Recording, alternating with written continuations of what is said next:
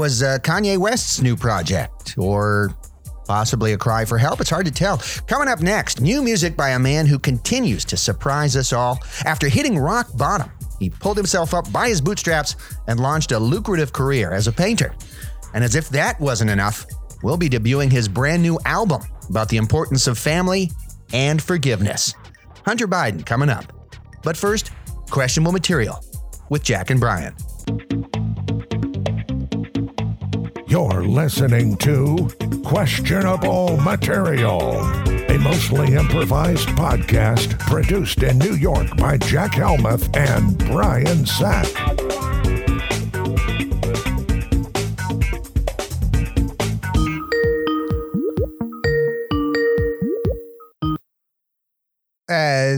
Polish Tourism Bureau. I already regret making this call. Hi. Hello. Hi. Good. I was wondering if you could maybe talk me through some of the pluses and minuses of visiting your fine country, Yes. because I'm thinking about taking my family overseas. Well, you will like it to come here. We have a lot of places to visit. There's many cities that the Nazis did not destroy. You can come see them. We have our capital is Warsaw. And it starts with W, ends with W. I dare you to name one other city that has such a name like this. Let's see. I can't do it. There you go. I can't do. Wow. I mean, I think my kids would probably love to see that. They're 6 and 4. So they really are into letters right now. Children love Poland. They love to come visit here. We have a lot of child figures in the media, in animations that they would like. We have cartoons for these children that they will like. Okay, well, I'm not going to necessarily fly my kids to Warsaw just to watch some Polish cartoons. Yes. So what time are you coming? Well, I don't, I was thinking about August. Now, August in America is a very popular time to travel. August. Yes, of course. It's very nice. It's very warm. You don't need to bring too much clothing. You bring a snowsuit, we will laugh at you. We will assemble at the airport and line up and laugh at you, call you snowsuit man. You are stupid. Why are you doing this? You are dumbing. And we mock you if you wear snow. So don't come to Poland in August with snowsuit, or you will have mocking. And I don't do this. It's not personal. It seems like a very strange course of action for a tourism committee. Come to maybe Gdansk, which is on the Baltic. It's nice. It's water in the old village, and Lech Walesa is from nearby there. Oh, cool. My kids have always asked me where Lech Walesa is from. Oh, do they talk of him and solidarity? Oh, this is excellent. Your children are very well educated. I like this very much. You are welcome to come here and enjoy our cartoons. Do not wear a snowsuit. Let's get back to my kids, though. What are some things that my kids can do other than watch cartoons? Because I know that. Yes. What are some things my kids can do in Poland that would make me want to say, hey, I want to spend my hard-earned dollars to take my family to Poland? Well, of course, Disney World. Yes. Yeah, yes. American. My kids keep asking me, can we go there? Yes, well, then you take them. There's Disneyland outside of Paris, and you stop there, and then there's quick flight from Paris to Warsaw after your children, have the fun at Disneyland in Paris.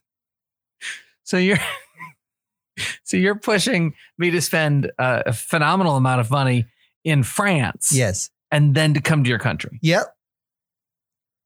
I mean, is there anything for kids to do like within the borders of your country? Absolutely. Instead of just sort of outsourcing that to other Western European nations? Of course, there is. Do your children like mining?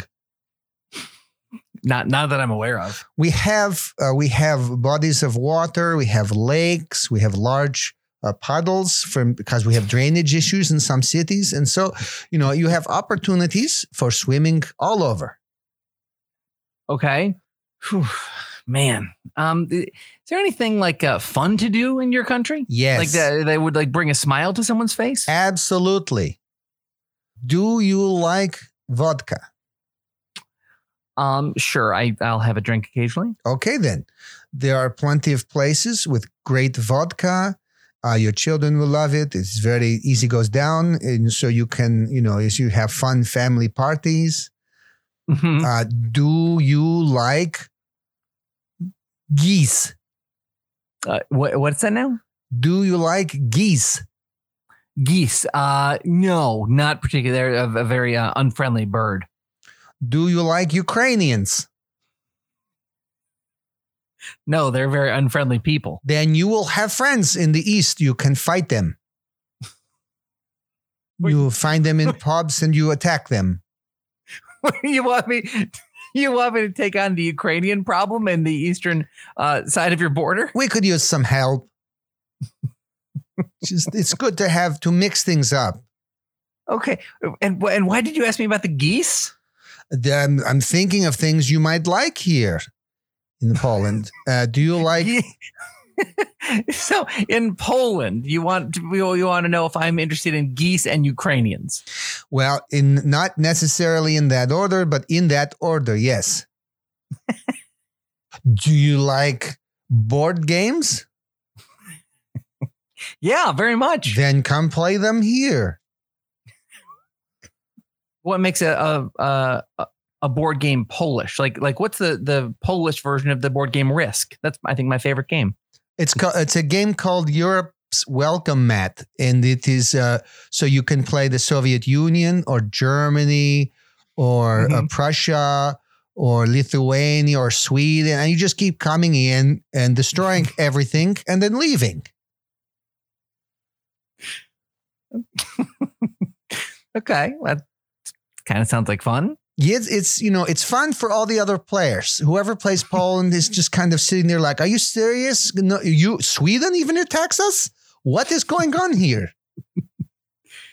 Yeah, I would imagine that's a good pointer. How do you play Polish Monopoly? Well, Polish Monopoly, basically, it looks like a regular Monopoly board, but then, and you have all your hotels and houses, and then some German comes and just throws the whole board in the air, and all your houses and hotels are destroyed. So the game comes with a German who's just sort of going to hang out in your house and jump you about 2/3 of the way through the game? Yeah. He just stands there, says nothing. You're playing the game. You're having a good time. And then when he feels like it's time, right over, lifts up the board, up in the air, everything falls to pieces. You don't know, did I have house on Boulevard? I don't know. All right, last question. Because this can't be, there's nothing that can be depressing. All these things sound so depressing, but you can't make Yahtzee depressing. It's a classic just dice game. What's the Polish version of Yahtzee? The Polish version of Yahtzee is called There He Is. Okay, how do you play? You just roll the 5 die, or there's 4 die and then 1 die that looks just a little Jewish. And you put it and you shake it and you throw it, and the first one to see that one, it says there he is.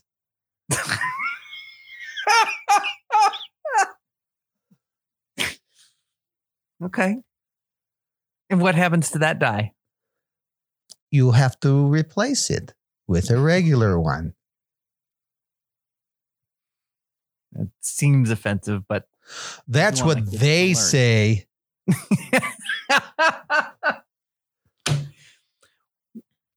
Do your children like salt? Yeah, I mean, we try to limit their intake, but yes, they ask for, if they have corn on the cob or popcorn, yes, they will ask for some salt. Yes. Mm-hmm. Then you come, any restaurant you come to here, they have salt on the table. Whoa. And how much extra does that cost? Only if you use it. Then, of course, you have the surcharge. Oh. There's a seasoning surcharge, we call it. Okay. And what does that money go to? We are still incredibly upset at the Russians. And so we're just trying to build a large weapon with which we can destroy them. So you're going to take my kids' salt budget and put it into some sort of super weapon? That is the plan, yes. Okay. Well, it sounds like, Poland has so much to offer. Yes. You know what? Yeah, I'm going to go ahead and book a ticket for 4, please. 2? For 4. For what? No, the number 4 for 4 human beings to come to your country. Yeah, but we are closed for COVID. So, Brian. Yes, Jack. So tomorrow is July 23rd, Friday. Yeah. Also, it is the start of the Summer Olympics. That is so exciting. I'm looking forward to it. Have you heard about this story that has been in the news in the last couple of days? Apparently, Olympic organizers announced that athletes will sleep on bed frames made from recyclable cardboard with mattresses formed of also recyclable materials that will be reused for plastic products after the game. So it's an all recyclable, very small room that these Olympians are going to be in. And these very tiny beds made of cardboard for the athletes to discourage more than one person from being in the bed where whoopee and magic can take place. So it's the idea is if your bed is too small and only built for one and made of cardboard, you're not going to be doing it with other Olympians and possibly spreading COVID throughout the Olympic Village. You're on the Olympic committee, aren't you? I am. I'm a member of the IOC, the International Olympic Committee. Right there. Who else would that? That proves it. Who else would know what IOC stands for? Exactly. I would have never guessed that. Yeah. I'd be like, isn't that dingbat New York politician? Nope, that's a different IOC with an A. Oh, yeah. See, I don't even know this. Yeah. You're such an expert, Brian. So I would like to learn more about this. I'm so interested in this anti-sex crusade that they're on. What are some other ways that the Tokyo Summer Olympics are discouraging athletes from becoming intimate with each other? Well, it's all about getting it out of their filthy heads. These athletes, they're just filled with hormones and sometimes doping, and it gets their raging. These people, they get off the plane from their respective countries, and they are some of the horniest, most vile people you've ever seen. It's outrageous. So what we did was we wanted to take some steps. I was spearheading this to really just turn these athletes into just normal people who aren't just craving sex 24/7. Mm-hmm. How do you do that? Well, you purge, you get the naughty ideas out of the head. Well, how do you do that? Well, you go to the sports. First of all, javelin. A long phallic thing. No, thank you. So it's floppy. Mm-hmm. So a floppy javelin is not going to turn anybody on. It's going to change the dynamic. We've discussed that. The athletes are outraged, but it's more, I think, about, they're outraged because they want to be these little horn dogs. I see what you guys have implemented, in terms of the beds. What are some other things that you're doing to the Olympic Village and the Olympic arenas to discourage sex? Because look, sometimes all you need is the backseat of a car or a janitor's closet. So there is a lot of doping at the Olympics. And okay. Maybe you should focus on that. Yeah. Well, no, what we've done is we've created a character. He's Barnaby the Doper, and he's a Japanese man in a trench coat with a fedora.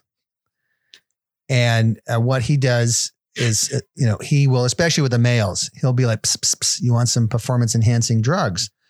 Mm-hmm. And then he'll, these guys will be like, yeah, sure. And then he gets them, he injects them. What they don't know is that they've been chemically castrated.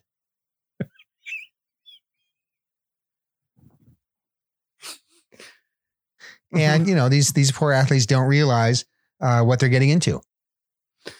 Right. But you'll notice not a single Russian has any sex drive.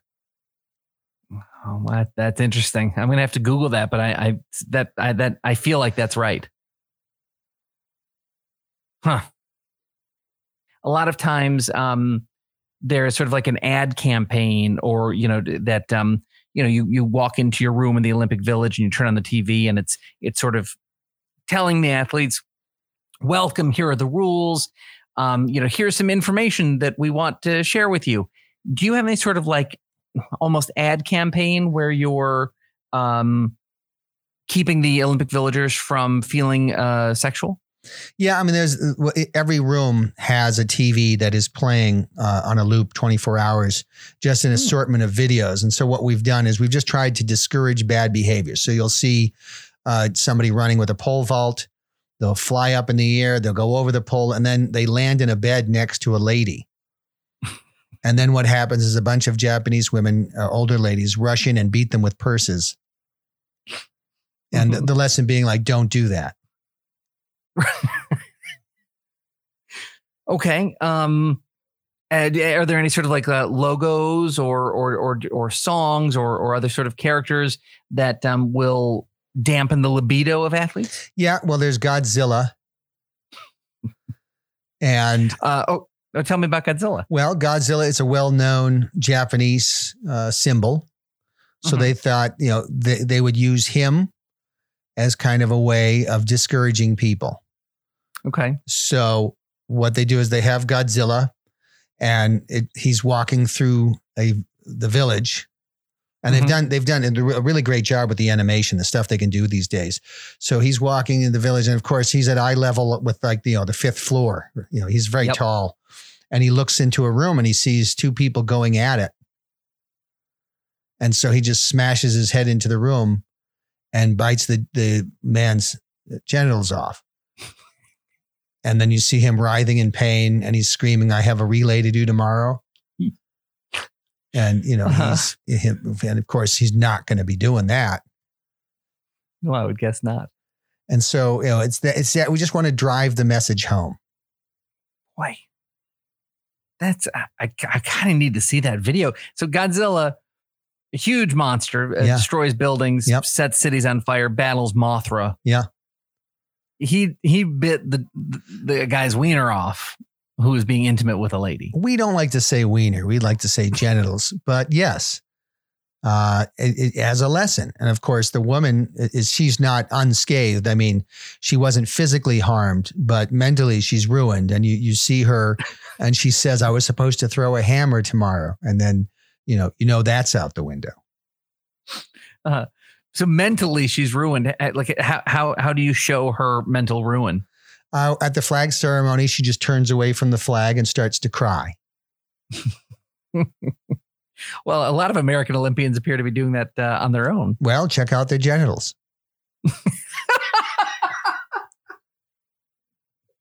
All right. Well, that's a lesson for you. So I guess enjoy the Olympics on NBC, everybody. I'm excited for it. I hope you are too. Yeah, and I was until I heard all this nonsense. Hey, Brian, I wanted to check in with you to see how your son, your 14-year-old, is doing, who's down in Alabama, I believe, at a military camp where he's you sent him off for 2 or 3 weeks? 2 weeks. He sent himself off to the Extreme Military Challenge in Battleground, Alabama. And they don't mess around. No, I would imagine they don't. So last week you said that when you guys dropped him off, that you were warned to ignore the first letter that comes home because they are usually letters that beg their parents, like, no, seriously, come get me. Yeah, that was my favorite. Hell right. Yeah, come get me. I'm not kidding. I think it was one of my favorites. So, and then you said we would potentially read the first letter that you got from your child on the show. So, and this is real. And we got the first one yesterday. Oh my gosh, it's so great. So I have not heard this. And again, all the other stuff we do is goofy. This is real. So let's hear your 14-year-old son's letter to you and your wife. From his boot camp. Yeah. Dear Mom and Dad, hi. I wasn't able to call you for some reason. So they're given like one free phone call when they arrive, but we never got it. It's been very stressful, and I didn't have a lot of time to write a letter. I've been very stressed, and I keep thinking irrational thoughts. What happens when we run out of oil? Will I live in a super polluted world in my lifetime? Will the earth get better? If you could reassure me on that stuff, I sure would feel a lot better. I'm also nervous I might fail my final PT. I have to jog 2 miles in 18 minutes, do 30-something push-ups and 30-something sit-ups. Will you be mad if I fail? I'm trying really hard, but today I did the 2 miles in 27 minutes and did 20 push-ups. Sit-ups were okay. I really would love to hear from you since I'm very lonely. I haven't cried yet, but the irrational thoughts are bothering me. I miss being younger and having less responsibilities. Should be fewer. Besides all of that, could you try and... That's why he's in camp. That's why he's in camp. You used the wrong word. Besides all of that, could you try and find a return option from Poland? So if I start missing home, he's going to Poland after this. So if I start missing home or get very bored, I can go home a little earlier. Mom, can you come with me to Poland? I'd feel much better about it. The answer is no. I'd love you and miss you very much. Could you write me more often so I get more mail? Love, son. Yeah. So that was his letter. Oh my gosh. Just thinking irrational thoughts. Oh my gosh. Global calamity. Oh my gosh. No, what is that all about? I think that's his normal, like when he's under stress, he just sits there and thinks of worst case scenarios about everything. Would you mind sharing us the letter that you and your wife wrote back to your son? Yeah, sure. Thanks. Let me see here. Dear Sonny Bunch, your mother and I didn't bother to read your letter. Your writing is like a little kid with a burns on his hand. It's very hard for us to read this stuff, and it makes me very upset when I try. I won't say I took it out on the cat, but she ain't around no more. Your mother and I have the highest hopes in you, and we know that whatever your final PT test will be, you will pass it with flying colors. To me, you're one of the world's greatest runners, and I really hope that shines through in your test. We probably won't be writing you anything other than this letter because your mom and I are very busy. We like to make salads. We have a dog that keeps us very busy and we love him very much. And that's the focus of all of our thoughts. I hope you're having a great time in Battleground, Alabama. I was supposed to come down and pick you up, but I'm a little busy. I'm sure people will pick you up if you're hitchhiking in a military outfit. Love, your dad. Not sure if your mom loves you because she's not here right now. Where was your wife when you were writing that letter? She was at Disney World with my older son.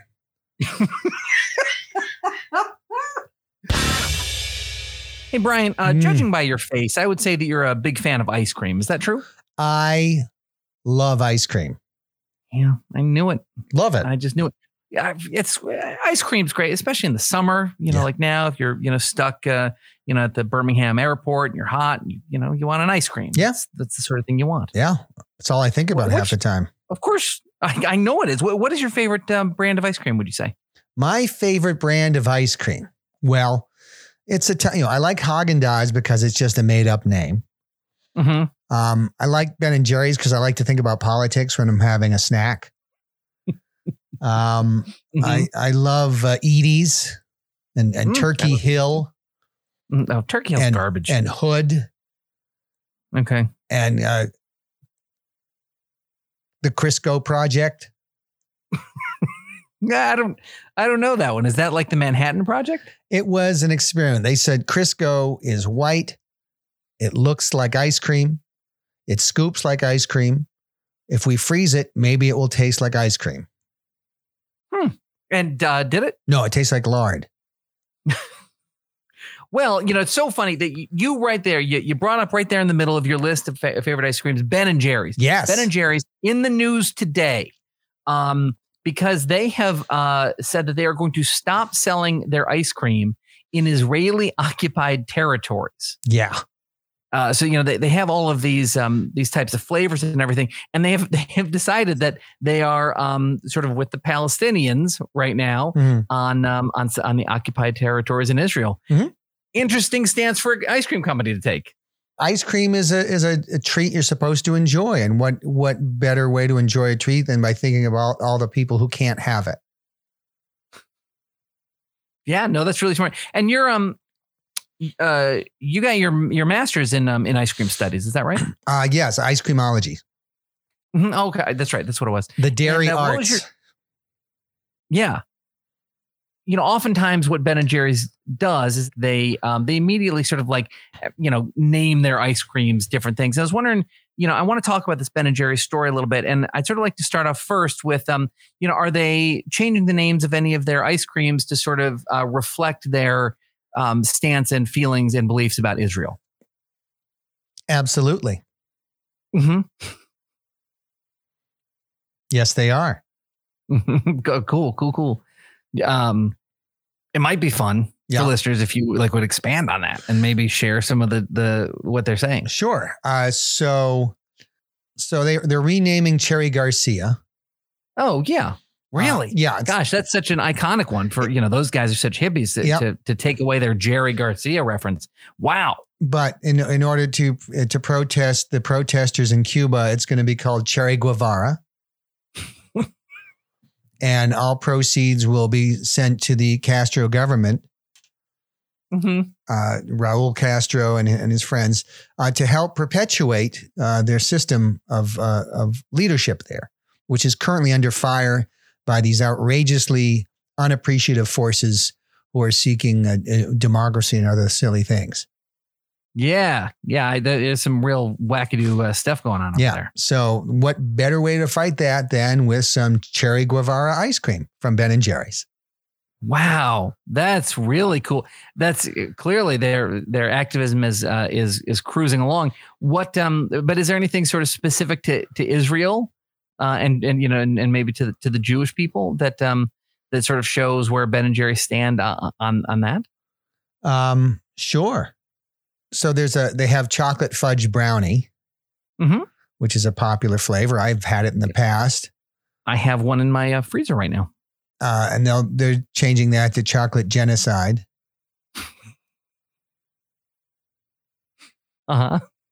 Just a thing they're doing. Chocolate. So what's the artwork on the little carton of ice cream? It's just Israeli troops firing at people eating ice cream. They're just sitting there minding their own business, eating Ben and Jerry's, and they're being fired at for no reason. Mm-hmm. And so what are the on the packaging? What are the Israeli troops look like, and and what are the ice cream eaters look like? Well, the ice cream eaters are all young children being peppered with gunfire, and then the Israeli troops are you can tell from their face, they're unforgiving, they're ruthless. They're very mean. They're scowling, and they have fangs and hook noses. I know Ben and Jerry's is getting a little pushback on that, but they're adamant that it has nothing to do with prior caricatures. Oof, that's. I mean, I try not to get offended by much. I just try and sort of let things roll off. I'm not a big fan of cancel culture. That seems a little rough. You know what? They're giving it a shot. They're going to see what they can get away with. Okay. Fish food is being renamed. Oh, fish food is my all-time favorite ice cream. Is it? Yeah. What are they renaming it to? All power to Hamas. And it's just, it doesn't really give you much of it's just, and you see, you'll see there, it's on the cover, you'll see all these guys clad in green bandanas on the pint. And they're all clad in green bandanas, and they're holding, backpacks filled with the various ingredients. Right. And the idea being they all get together and then explode and then combine all the flavors. So the chocolate chunks and the marshmallow and all that explodes and sort of falls into the container. Yes. All power to Hamas. And then the Palestinian government comes in and gives all those people $25,000 for their sacrifice. Wow. Yeah. That's a lot of work to do for your ice cream. Yeah. You get as much as you want when you're in paradise. And there are no calories. That's neat. And it's fed to you by sexy ladies. Oh, I love sexy ladies. Yeah. Oh, that's very cool. All right, I got to look into that. Yeah. I need to maybe change my citizenship. So that's cool. Are there any other changes that they're making to the actual ice cream products yes. to sort of reflect their belief? Oh, there are. Good. Yeah. Well, Chunky Monkey is being renamed. Okay. That's going to be called Martyr's Revenge. And it's vanilla ice cream with a rock. And vanilla ice cream with a rock? With a rock. And so the idea being when you get to the rock, you just take it out of the pint and you throw it at the IDF troops. Well, so they're arming the Palestinian people through their ice cream? Yes. Martyr's revenge, right? Yes. Wow. Oof. Yeah. But they're really putting their they're taking money a stance. Where their mouths are. They are taking a stance. It's and it's what you want from an ice cream company. It really is. Now, I don't know where Haagen-Dazs stands. I will not eat an ice cream that doesn't give me their politics. Right. Yeah. Yeah, no, that's smart. Well, I mean, now Haagen-Dazs is certainly probably Ben & Jerry's number one rival. So are they doing anything sort of to counter this? Yeah. They've got their own flavors that you can eat to show your support for Israel. It's kind of a counter. So if you see somebody eating Martyr's Revenge, you hold up your pint of Dry Them Into the Sea salt caramel. Drive them into the sea, salt caramel. Yep. Okay. Or flattened Gaza pistachio. So it's really, I mean, it's going to be a great way for people to kind of, enjoy a cold treat, but at the same time, let everyone know where they stand politically. No, that is really important. On one of the great, most annoying issues of our time. We make jokes, political jokes in this podcast, but ultimately we just want everyone to laugh and to get along. And I think I can speak for you when I say it just breaks our hearts to see this. Yeah.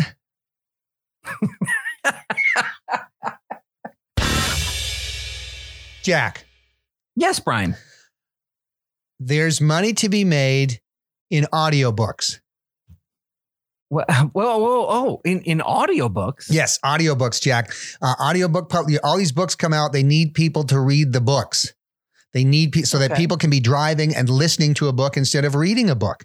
A lot of people don't want to read. They don't know how to read. They don't like to read. They would much rather jog and hear a book and maybe retain 10 to 20% of the information from that book.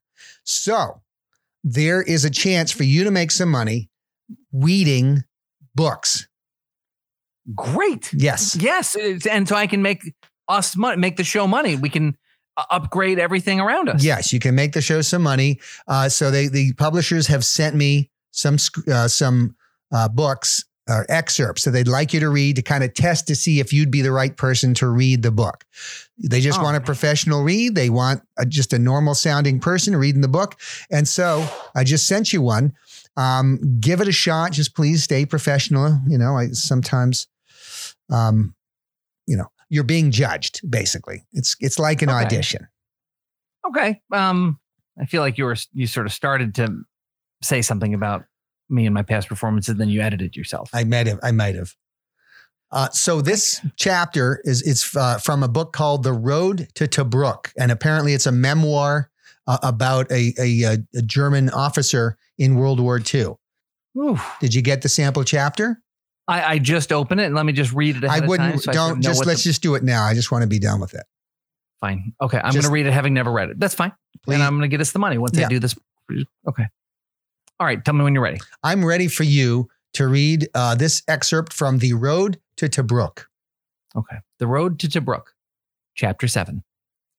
Tank Commander Gerhardt knew well that there was no way that they could afford to pull over. Time was of the essence, and they needed to be within 50 kilometers of Tobruk within the hour. There were 5 crew members in his Panzer, and they'd never make it if they were pulling over every time one of them had to answer the call of nature. Unfortunately, the water in North Africa did not agree with them, and the entire crew suffered from dysentery as they baked in their tank under the Libyan sun. His radio operator, Hauser, looked at him with desperate eyes. Gerhardt frowned and shook his head in the negative. "I'm sorry, Gunther," he said, "but we can't stop. Orders are orders, and we cannot make exceptions. You must poo-poo in the Panzer." Hauser seemed despondent. He was a young man who'd volunteered for the Panzer Corps out of a sense of pride and patriotism, and now he was being asked to poo-poo in the Panzer. He didn't want to poo-poo in the Panzer. He knew it was going to be wretched. Gruber, the gunner, sensed what was coming and stuffed cotton balls into his nostrils in anticipation. Hauser nodded to Gerhardt. Before Gerhardt could open the hatch to let in fresh air, Hauser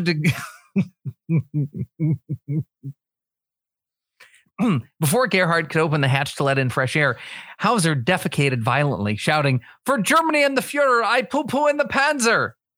The stench was immediate and shocking, violently assaulting the olfactory senses of everyone but Gruber. First, Gerhardt retched and threw up, then Van Zelt, the driver, then Newman, the loader. Grumman spared the odor, but not the sight of Hauser's Panzer poops, as well as the resulting Panzer poop puke, finally succumbed and regurgitated his breakfast into his lap. Of course, they blamed the Jews. Okay, well, sort of ties into the rest of our show. Damn. Yeah, it's a shame. But you know what? It's not a big deal because that was your very first audiobook audition. There are other audiobooks in the sea, as we say, in the audiobook business. Yeah, I don't think that's a thing. But all right. But that's okay. I just sent you another audiobook audition. And this one is called Up Late. And it's a history of the Late Show with Stephen Colbert. Oh my gosh, that's exciting. Yeah. And I have so friends on that show. They have a book coming out and they would, they need an audiobook reader and you are just the person. Awesome. That's very exciting. So I've just gotten it and read away. I guess I can't. Okay. I won't read it. You really need to read it. Yeah. We're pressed for time. Okay. Here we go. Up Late, a history of the Late Show with Stephen Colbert. Stephen watched in horror that night as the election pivoted from the expected Hillary win to the unthinkable. He clutched his rosary beads so intensely that 3 of them broke. When the election was called for Donald Trump, he lost control of 3 bodily functions, sobbing being one. This was not supposed to happen, he told himself. The following day, he entered the staff writers' meeting, noticeably exhausted. His eyes were red and puffy. "I'm sorry," he told his staff. "I was crying all night." He took a sip of water to replenish his tears and pointed to his head writer. "Tim, buddy, what do you have for us?" Tim pitched a sketch for a hilarious spoof of a pharmaceutical ad. Stephen was having none of it. Shaking his head, he stopped Tim cold. "Maybe you haven't heard," he scowled, "but Donald Trump was elected president." He paused for a moment because even saying those words made him dizzy. "From now on, everything we do will be about how terrible Trump is and how very, very sad we are that Trump won. Every single thing. We are not here to entertain. We are here to help our viewers mourn." Stephen stood up and walked over to the bulletin board, onto which had been pinned numerous index cards with jokes on them. He yanked one off and looked at it. "This is not about Trump," he frowned. He dropped the card on the floor. One by one, he went through the cards, doing the same thing, until there were no more funny jokes on the bulletin board. "Now," he told his writers, "give me some jokes." Rebecca stood up. She'd been disappointing ever since she was hired to tick a box.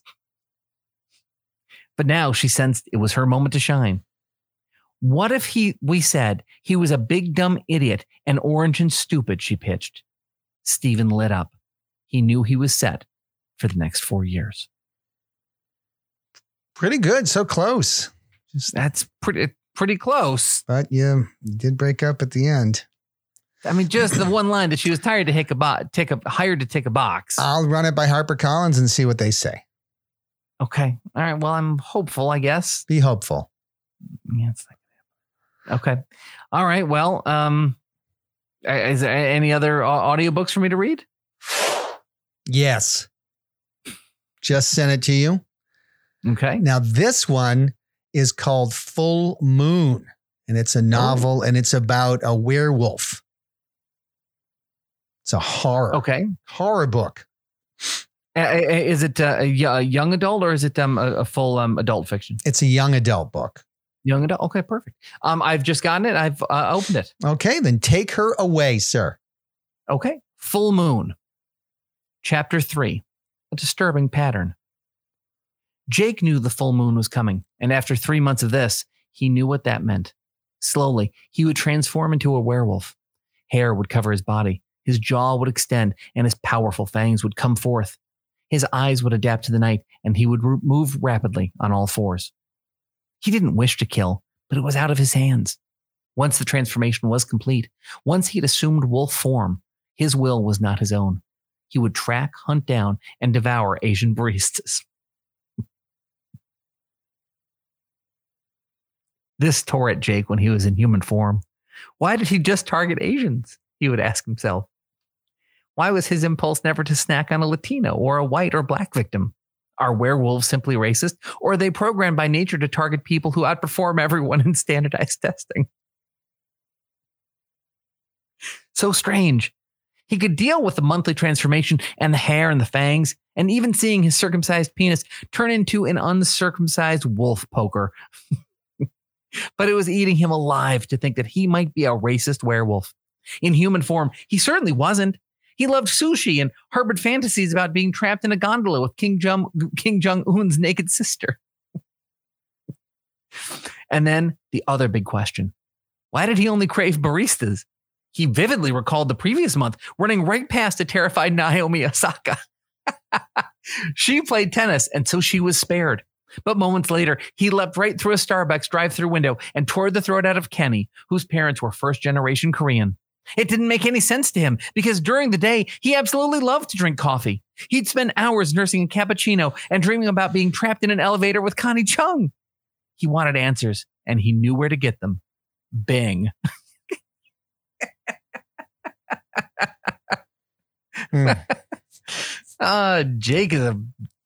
Jake's a weird man. There's a lot of conflict there. Jake's torn. Can't be easy being a werewolf. No, I would say not. Well, that's an interesting. Okay, that's too bad.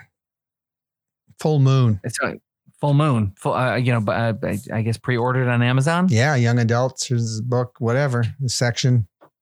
Okay. Yeah. Sorry I blew it. Sorry to embarrass myself once again. It's okay. Sorry to my wife. I'm sorry to your wife too. That was Questionable Material with Jack and Brian. Subscribe on any podcast platform. Watch our video clips on YouTube. Visit us at qmpodcast.com.